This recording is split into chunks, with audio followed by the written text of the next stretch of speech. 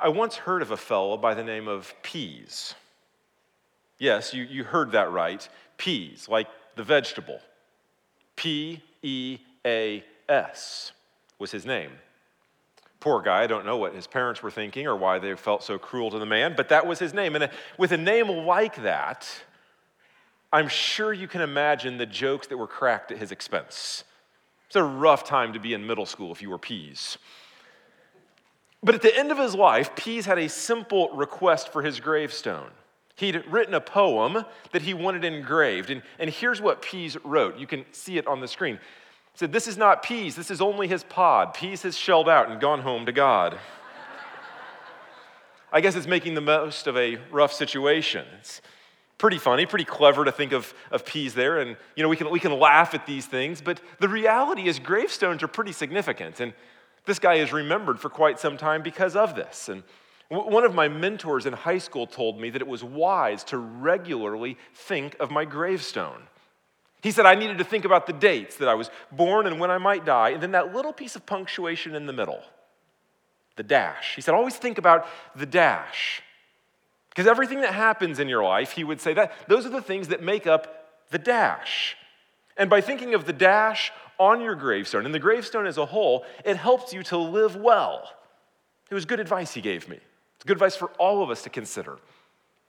And here in Genesis 25, we've come to the conclusion of Abraham's life. We've come to his death. After 5 months together, we've come to the end. We've heard 16 sermons on his life and what it means to live by faith in the gap. We've seen in his life that there's often a gap between, on the one hand, the promises of God and what our current circumstances are right now. And we're wondering, how do I live by faith in that gap? And so this sermon concludes our series, Living in the Gap. And starting next Sunday, we'll take a break from Genesis for a bit. And in January, we'll pick back up with Jacob and with Esau. And so as we conclude this portion of Genesis, this section of the series, I want to take a little bit different approach. And so what Hebrews 11 does is it gives us a snapshot of Abraham's life. You might say what Hebrews 11 gives us is the dash on his gravestone, the high-level overview. And so what I want us to do is I want us to remember some of the big lessons that we've seen throughout this series, and I want us to remember how they equip us to live by faith in the gap. That's what we want to do this morning. And so we're not skipping Genesis 25. No, we're seeing how he came to Abraham's death, and there's actually some really cool nuggets in Genesis 25. It's just that I won't get to those nuggets until our last point this morning. So you maybe want to stick a bookmark or one of those Connect cards or an envelope or something you've got in Genesis 25 and flip over to Hebrews 11, where we'll sort of see the gap and then come back at the end of Abraham's life to chapter 25, where you see the actual, his death and the gravestone there. All right? Now, if you've got the Pew Bible, Hebrews 11, where we'll be turning, is page 1007. So you can flip over there, and like I said, just keep a finger in Genesis 25 or a bookmark or something, and we'll come back to that on our last point. But Hebrews 11, page 1007, and I just want to read 3 verses from Hebrews 11 that sort of help us to see the big picture of Abraham's life. I hear pages turning. That's a beautiful sound. I love to hear that, the rustling there. But picking up in verse 8 of Hebrews 11, here's what we read. By faith, Abraham obeyed when he was called to go out to a place that he was to receive as an inheritance. And he went out, not knowing where he was going. By faith, he went to live in the land of promise, as in a foreign land, living in tents with Isaac and Jacob, heirs with him of the same promise. For he was looking forward to the city that has foundations, whose designer and builder is God. If you were to grab one overarching theme for this whole series, Living in the Gap, where there's a gap between God's promises and our present circumstances, what we would see, you would say the overarching theme of the whole thing is this: great is the faithfulness of God. That's how you live in the gap. You have a firm grip on the faithfulness of God and how great it is. And we've tried to instill that week after week. I hope you've heard that, of clinging to the promises of God. Great is the faithfulness of God. We've brought back into our song list, great is thy faithfulness. This morning we sang, my soul will wait. You can only wait knowing that God is faithful. We sang of his faithfulness to hold us fast, his faithfulness to go to the cross. Great is the faithfulness of God. That's the overarching theme, and we'll break it down into three smaller points this morning of seeing how, one, Abraham left home, two, Abraham lived as a sojourner, and third, Abraham looked forward. Abraham left home, lived as a sojourner, looked forward. Looking back at Hebrews 11 and verse 8 is where I start with Abraham leaving home. Here's what verse 8 says. By faith, Abraham obeyed when he was called to go out to a place that he was to receive as an inheritance. And he went out not knowing where he was going. So in that culture, we often call that the ancient Near East. In that culture, identity for any individual was heavily tied to where you were from. That's how you identify yourself. And so leaving home meant receiving a new identity. So when we say Abraham left home, what we're saying is Abraham received a new identity. Abraham's identity is no longer defined by where he's from. No, that was the cultural norm. But now he receives a new identity defined by his faith in God. And one of the most important verses in this entire section of Scripture we spent the last 5 months walking through is Genesis 15:6. He believed the Lord and he counted it to him as righteousness. His new identity. I'm righteous on the basis of my faith. My identity is grounded in my faith in God, not in any other circumstance. And the rest of Genesis 15, like if I could just be, it's probably not good for pastors to say this, but I'll say it anyways. I have favorites in the Bible. Genesis 15 is one of my favorite chapters in the whole Bible because you see him receiving this identity by faith, and then it's the process of, well, how did he receive this identity? In Genesis 15, I'll just give the quick summary. It tells how in the ancient Near East a covenant was made. It's a serious and a solemn agreement. That's what a covenant is. And these guys, they weren't messing around. So back then, what they would do is that you'd take a couple of animals and you'd slaughter them, and then you'd cut them in half and separate them, and it sort of makes an aisleway through that you could walk through.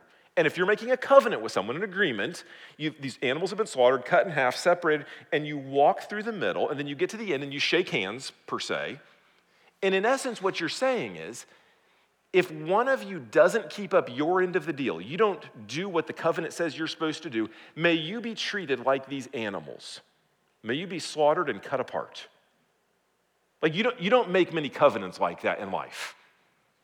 You see, when I say it was a serious business, a solemn agreement, like they were not messing around.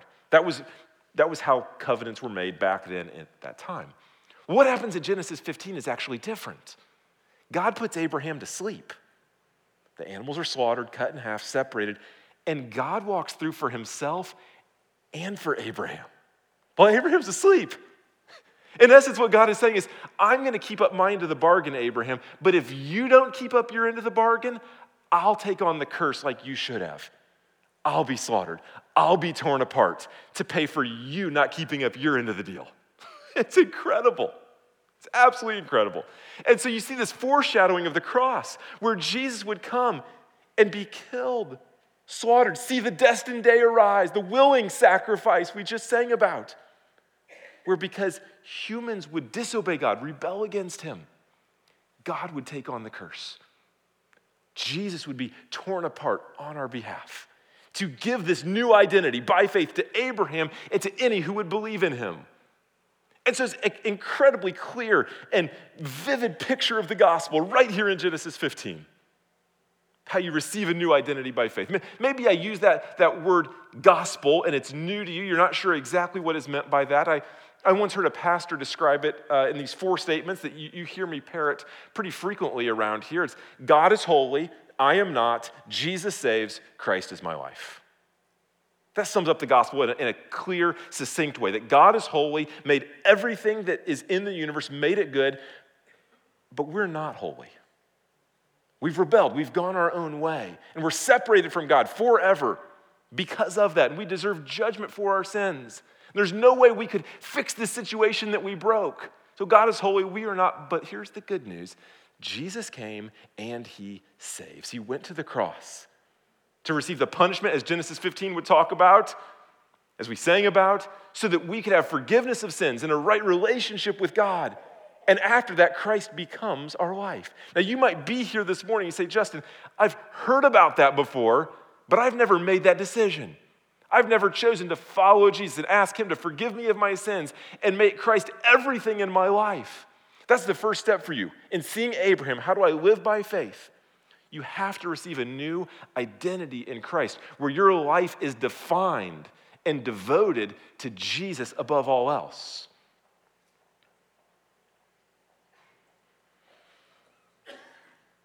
And there's all kinds of identities in the world that we try to lean into. And the world tells us will be satisfying and bring joy. And that none of them measure up. I'm reminded of U2's hit song, "You Still Haven't Found What I'm Looking For." That's kind of what we're like. We can keep looking. We can climb the highest mountain. Jared, I'm not going to ask you to sing the rest of it for us, but I know you could. We're not going to find what we're looking for until that identity is grounded by faith in Christ. And to the Christians in the room, there's a way that you can receive this identity in Christ, but not really embrace it wholly, not delight in it. Like there's all kinds of identities that we claim for ourselves. Right? There's the stated identities, the ones that sort of go in your Instagram bio, that have to do with your family and your interest and your profession. And so you walk up as, hey, I'm Justin, my wife's Emily, I have 3 kids, pastor at Parkside Bible Church, and you'll find me on the golf course if I have some free time. Those sorts of identities that we all can think of ourselves by. But I think most of us have identities that are unstated, that are probably far more powerful in how we view ourselves. So on the positive side, we might say things like, again, we wouldn't actually say it. You're not actually going to go up to introduce somebody this way, but hey, I'm Justin. I'm educated. I'm a hard worker. I'm a provider. I'm a good person. I'm not judgmental like those other people. I've not had that introduction before. Maybe you guys have experienced that. But isn't that more how we think of ourselves sometimes? It's not the things we publicly say, but yeah, this is who I am. This is my identity. But if I can drill a little deeper, even beyond the positive unstated ones, there's the negative unstated ones, where the inner self-critic says, no, this is who you really are. You're a failure. You're stupid. How could you say something like that? You're ugly. You're not good enough. You failed too many times. And those identity markers end up gripping us, and they shape how we see ourselves and how we live in the world. And Abraham, like us, had plenty of opportunities to define himself by his failures. He lied about his wife Sarah numerous times. He didn't trust God to provide a son, so he reverted to adultery with Hagar. Here in the final chapter of his life, he's like supposed to be riding out into the sunset. He takes another wife and has like 12 kids. Like if somebody wanted to be defined by their failures, Abraham is right there to say, yeah, I could do that. He believed the Lord, and it was credited to him as righteousness, and that was his new identity. And it's a reminder to us that the process of becoming like Jesus, sanctification is the theological term, that's a messy process. It's not just a straight line up and to the right. It's a jagged line. And it requires grace through faith to continue growing to be more like Jesus. And it reminds us that any attempt at behavior change, or we want our behaviors to be different, any attempt at behavior change without identity change, like a real change of identity, is not going to work. You have to have a change in your fundamental identity. Who am I before God in order to see lasting behavior change? Behavioral change without an identity change is like rearranging deck chairs on the Titanic. Might look a little better for a while, but it's ultimately not going to last and not going to matter. Abraham left home, received this new identity. And so as Christians, we don't merely receive it, but we delight in this new identity. We don't delight anymore in, here's my accomplishments. We don't despair over my lack of accomplishments, but I see my righteousness is in Christ, my goodness is in Christ, my value is in Christ. I delight in that. It's like the last verse in Before the Throne of God Above, one of my favorite hymns. He says, behold him there, the risen Lamb, my perfect, spotless righteousness. My righteousness, my identity right there. So as a Christian, your fundamental identity is changed. It becomes Christ is my life. And delighting in that identity is actually what leads to Christian maturity. So we can say then that Christ is my life means I delight in being clothed in Christ's righteousness, not my own. And so there's nothing I can do to make God love me any more or any less. Delighting in Christ as my life means that his death has really freed me from the power of sin. He breaks the power of canceled sin. He sets the prisoner free. And when I delight in my unity with him in his death, I'm seeing I've been freed from this sin.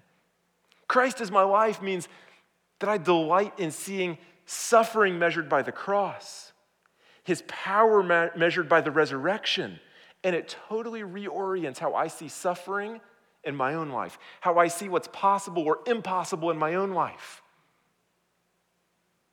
And that identity change is what fuels the behavior change. Guys, the only way to live by faith in the gap is to have an eye on the faithfulness of God and how he's the one that brings a new identity and how I can then delight in it. So Abraham left home. He received a new identity by faith in who God said he was, not who he said he was or what the culture around him said he was. But he didn't stop there. No, he left home, and then Abraham lived as a sojourner. That's our second point. Abraham lived as a sojourner. Maybe you're not familiar with that word sojourner. It merely means a temporary resident. Abraham lived as a temporary resident. Look back at Hebrews 11 in verse 9. Here's what we read. By faith, he being Abraham went to live in the land of promise as in a foreign land, living in tents with Isaac and Jacob, heirs with him of the same promise. These all died in faith, not having, I jumped down to verse 13 there, didn't I? Jump to 13 with me, that's good. These all died in faith, not having received the things promised, but having seen them and greeted them from afar, and having acknowledged they were strangers and exiles on the earth. They're temporary residents. You think about the idea of temporary resident, think about a babysitter with me. Okay, babysitter's a temporary resident while mom and dad are gone. And basically, if you boil it all the way down, basically babysitters have two jobs, two parts of the mission. One, keep the kids safe and try to help them have a good time. Like if the kids are safe and they have a good time, basically the rest doesn't matter. Like it kind of does, but that's the biggest part, right? And so they're looking at like, well, what if this thing makes a huge mess? Like what if my girls decide to have a huge glitter party? They're safe and having a good time, like may not be what I prefer, but at the end of the day, it's gonna be all right. Right? What if they stay up there past their bedtime? What if they eat too much sugar? What if they develop all kinds of bad habits? What if they watch too much TV? At the end of the day, if you're the babysitter, are the kids safe? Did they have a good time? You get past that, like as the temporary resident, it's okay. We'll figure the rest out later. That's basically how it works. There's a few things that we're really supposed to focus on. These are our mission. And then on the rest, there's some more flexibility, right? So in this analogy, Abraham and us, we're like the babysitter. We're temporary residents. We have a specific mission given by God that we should fulfill. And after that, there's a lot of flexibility on what gets done. That's what it means to be a temporary resident. And so Abraham's mission is to go into the unknown and to be a blessing. That's what God tells him to do. So God calls him to this new place, and he goes, and he says, where? And God said, I'll tell you when you get there. Go to the unknown, be uncomfortable, and just do what I'm telling you to do. And then he's called to be a blessing. And being a blessing for Abraham was a pretty broad kind of command. It took all sorts of forms. You remember back through this series, he pursued his nephew Lot and rescued him from his sinful ways. He actually had to fight like real battles to rescue him from foreign kings. Being a blessing meant investing his resources and purchasing this land that God had promised. By faith, trusting that this would bring a blessing for the generations to come. It meant trusting God to provide a son that would one day bring a blessing to the nations. Like these are the different things that Abraham did as he's going out into the unknown and being a blessing as God had called him to. And all throughout, the burning question week after week has been this: will God be faithful to provide what Abraham needs while he's on mission? Right? It's one thing to go out to the unknown, to a scary place, to do something uncomfortable, but will God actually be faithful to provide for what I need as I'm doing this scary thing for him? That's what we saw week over week over week over week. Different scenarios, different contexts, but that was basically the fundamental question. And of course, the mission that God gave to Abraham is a little different than the mission that God gave to Christians.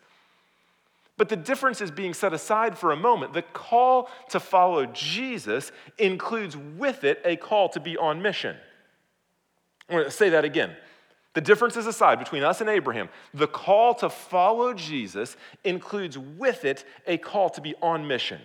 Right? Jesus' final words: go therefore and make disciples of all nations, baptizing them in the Father, the Son, the Holy Spirit, and teaching them to observe all these things that I've commanded you. What is the mission? Go find people who don't know Jesus, tell them about Jesus. When they believe, baptize them, and then teach them to follow everything that Jesus said. Now that's good for us because it makes it really clear what the mission is. Call Jesus, call to follow Jesus, go make disciples for Jesus. That means his will is not hidden, it's not secret, it's not confusing. Like, keep the kids safe, hope they have a good time. Yeah, go find people who don't know about Jesus, tell them about Jesus. When they believe, baptize them, and then teach them to obey him. Like, that's all of our missions. It's like we had the elections this week, right? For those who got elected, what is their mission? To advocate for the party platform that they're with, from which the voters elected them. It's very clear what they're supposed to do based on how the majority spoke. And as Christians, we recognize that we are not our own. We are bought with a price, 1 Corinthians 6 says. Or according to Galatians 2 says, I've been crucified with Christ. I no longer live, but Christ lives in me. And the life I now live in the flesh, I live by faith in the Son of God who loved me and gave himself for me.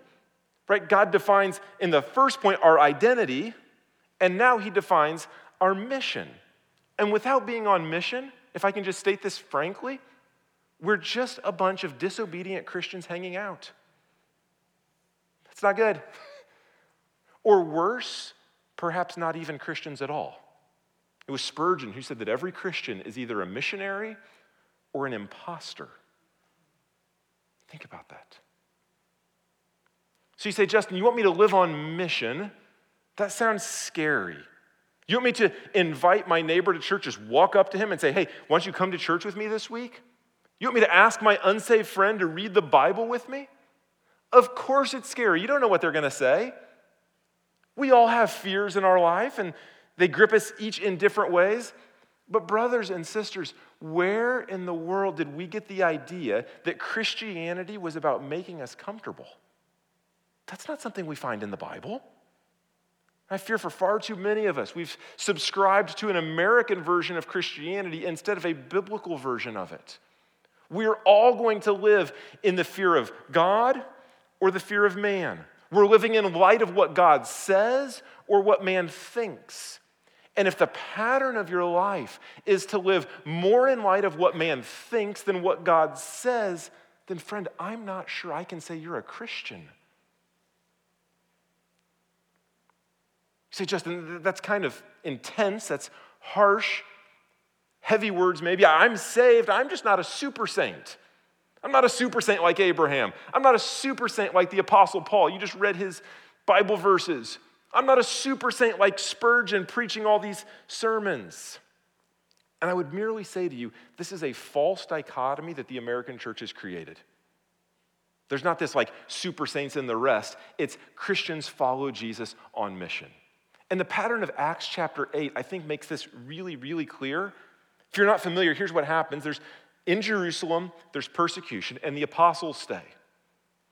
And the lay people get dispersed. They get run out of town because the persecution is so intense.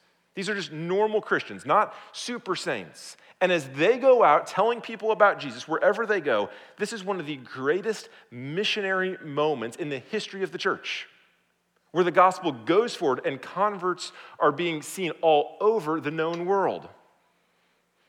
It's why as a church, we talk about ourselves as an aircraft carrier, that you come on Sunday, and while we're here together, you receive fuel for the upcoming week and ammunition to go. You're equipped to be on mission. And when you're here, you're going to receive healing for any wounds you incurred during the week. We want you to receive those three things: fuel, ammo, healing, so that you can be sent out on mission. That's every Christian's job. That's what we're all called to. And the reach for the gospel is infinitely greater in that way. I'm going to pick up in Acts 11, where we see kind of a narration of what I just described in Acts 8. And I think it's on the screen. Let's take a look at this. As I read, I want you to note the names of the super saints that are mentioned in this evangelistic effort. Here's what we read, starting in verse 19. Now, those who were scattered because of the persecution that arose over Stephen traveled as far as Phoenicia and Cyprus and Antioch, speaking the word to no one except Jews. But there were some of them, men of Cyprus and Cyrene, who on coming to Antioch spoke to the Hellenists also, preaching the Lord Jesus. And the hand of the Lord was with them, and a great number who believed turned to the Lord. Did you catch the names of the super saints going out, the conference speakers? It's not there. We don't even know these people's names. It just says, verse 21, and the Lord was with them, whoever they were. They just went proclaiming Jesus as they went. And no doubt they had to have the exact same questions we do, didn't they? God, are you going to be faithful to provide for me as I go? They'd lost their home. That's not most of us now. Certainly they had questions about what people would say as they went, especially different areas of just fear of moving into the unknown, and they had to trust, will God be faithful to provide for me to live as a temporary resident? You have to ask that. And living by faith in the gap means that we're confident in God's faithfulness to equip us for every good work. It means we recognize that God is more interested in your availability than your ability.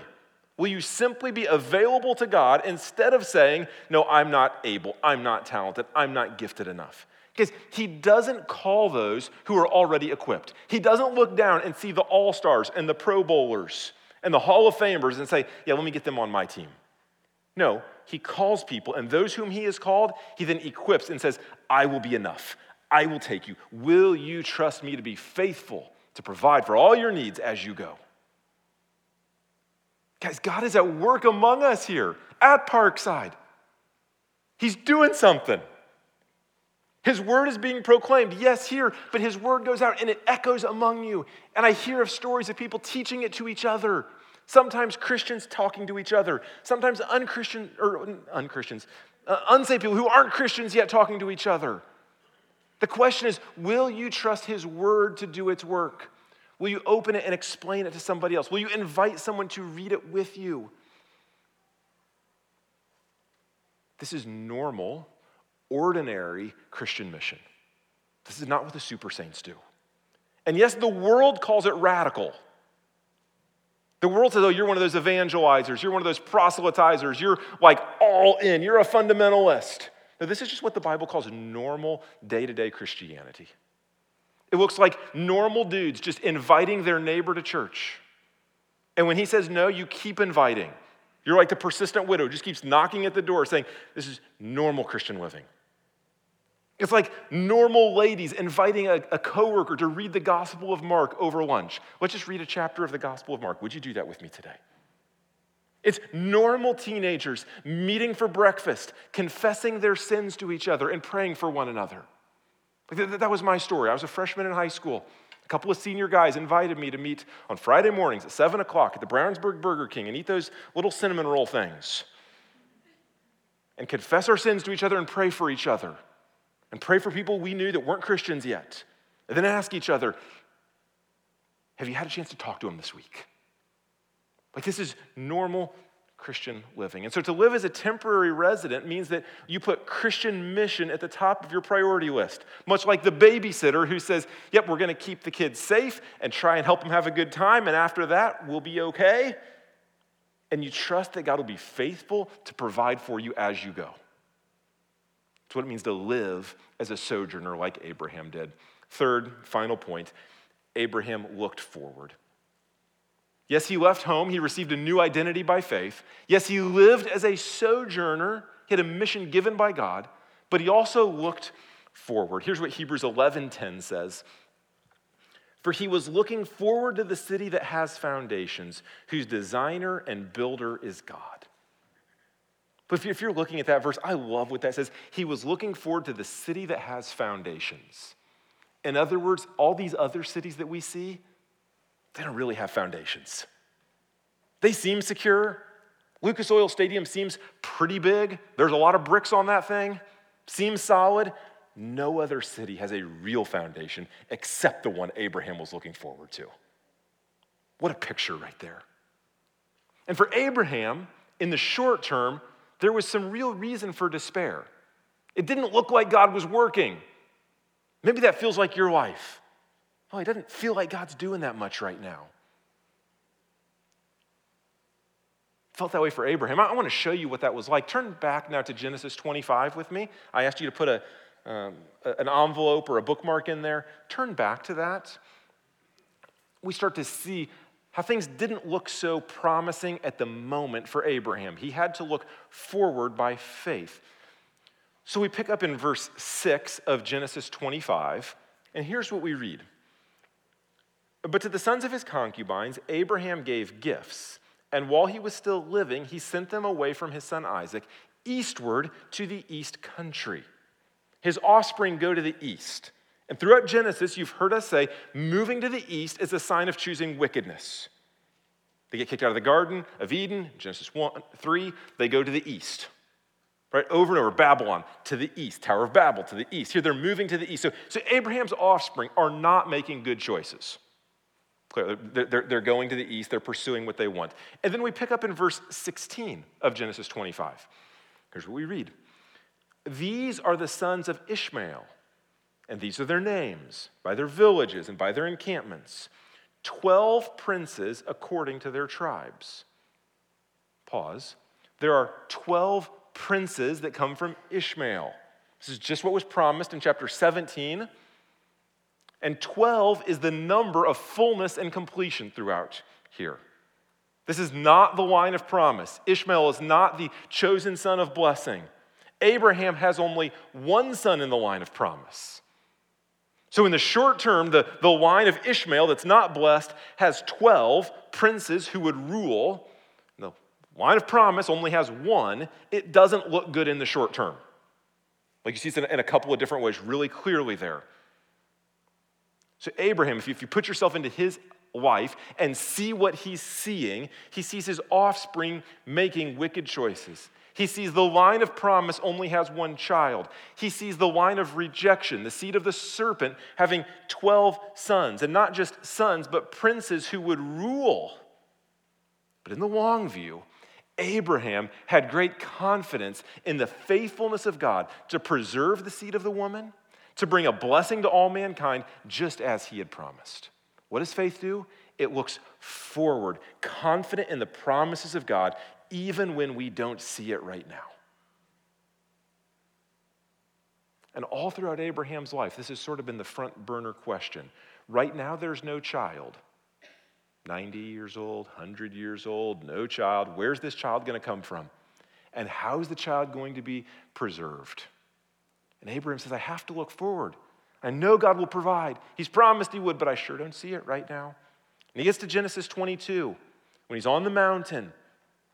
He's going to offer Isaac as a sacrifice. And the Lord provided a sacrifice to preserve the life of the child. And God says, you were faithful to provide a child, faithful to preserve the child, and on the basis of your faithfulness, I can continue looking forward. And now we come to chapter 25. Sort of putting the whole thing together here. And he's looking forward to the day where his offspring will no longer be dispersed, no longer making wicked choices, but when his offspring will be regathered, living as God's people in God's place and under God's rule. And Genesis 25 gives us just this whiff of hope. Like it's barely a scent. And I hadn't even seen what I'm about to tell you until about Wednesday of this week. It was super cool. So I want you to look back at Genesis 25, and I want to point something out that is just a striking truth. I'm going to read the first 4 verses. Here's what it says. Abraham took another wife, whose name was Keturah. She bore him Zimram, Jokshan, Medan, Midian, Ishbak, and Shua. Jokshan fathered Sheba and Dedan. The sons of Dedan were Asaram, Letushim, Lumim. Sons of Midian were Ephah, Epher, Hanok, Abida, and Eldah. All these were the children of Keturah. Did you get it? No? No one saw the cool part there? Okay, I didn't see it either. That's okay. Well, here's what I want you to do. I want you to circle 3 names, or underline them, or highlight them, or whatever you do in your Bible. Verse 2, I want you to circle Midian. That's right after, was it Jokshan, Medan, Midian. And then verse 3, I want you to circle Sheba. Jokshan fathered Sheba and Dedan. And then verse 4, I want you to circle Ephah. Midian in verse 2, Sheba in verse 3, Ephah in verse 4. Going to be really important names as Abraham is looking ahead to his offspring, no longer being dispersed in wickedness, but being regathered as worshipers. Those 3 names get picked up in Isaiah chapter 60. That is this prophecy looking ahead to Christ. We see it on the screen. I'm going to read 6 verses from Isaiah 60. And as I'm reading, you come to these names at the end, the ones you just circled. But just picture the scene that's being described here. It says, "Arise, shine, for your light has come, and the glory of the Lord has risen upon you. For behold, darkness shall cover the earth, and thick darkness the peoples. But the Lord will arise upon you, and his glory will be seen upon you. Nations shall come to your light, and kings to the brightness of your rising. Lift up your eyes all around and see. They all gather together. They come to you. Your sons shall come from afar, and your daughters shall be carried on the hip. Then you shall see and be radiant. Your heart shall thrill and exult, because the abundance of the sea shall be turned to you. The wealth of the nations shall come to you." Here it is, be ready. "A multitude of camels shall cover you, the young camels of Midian and Ephah. All those from Sheba shall come. They shall bring gold and frankincense and shall bring good news, the praises of the Lord." Whoa, do you see what's happening here? Do you see this? The wicked sons of Abraham, once dispersed, are now regathering. And what are they bringing? Gold and frankincense on a multitude of camels? It's amazing.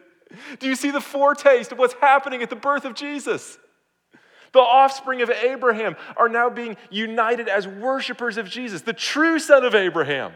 It's happening. Whoa! Great is the faithfulness of God to do what he said he would do. And of course, Abraham didn't see it at the time.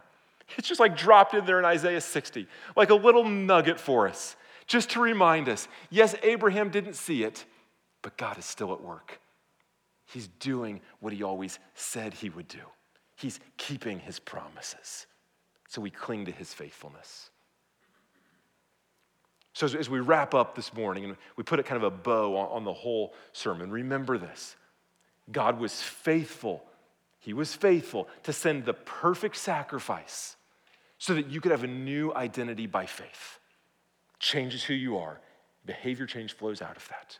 And he's faithful to sustain you on mission as you go. He'll provide everything you need. He doesn't call you without equipping you. You feel insignificant or insecure or like you don't have what it needs. You're probably right, you don't, but God does have it and he will give it to you in your moment of need. And he'll be faithful to continue gathering his people from all languages and tribes and tongues and nations to worship the Lamb who was slain but forever will reign. Hallelujah. Praise be to God, because great is the faithfulness of our God. Let's pray.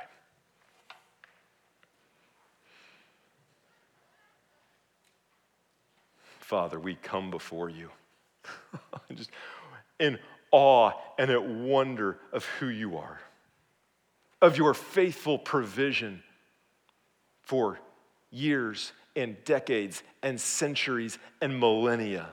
You always keep your word. You always do what you said. Sometimes we see it, and sometimes we don't in the short-term picture. But you're always at work. So we ask for your grace to strengthen us, to delight in this new identity that you've provided through the shed blood of Jesus. We ask for your grace that we would live as temporary residents, to know this world is not our home, we're just a passing through. And we would be committed to the mission you've given to us, to go and make disciples of all nations. We ask you would give us grace to look forward to the grandest celebration of all, where one day we will gather around your throne and worship you with your people who were dispersed and are now regathered in the joy of seeing you exalted on the throne as the true King, where we can be your people in your place and under your rule. Help us to live in view of that reality, the only city with foundations. We pray in Jesus' name, amen.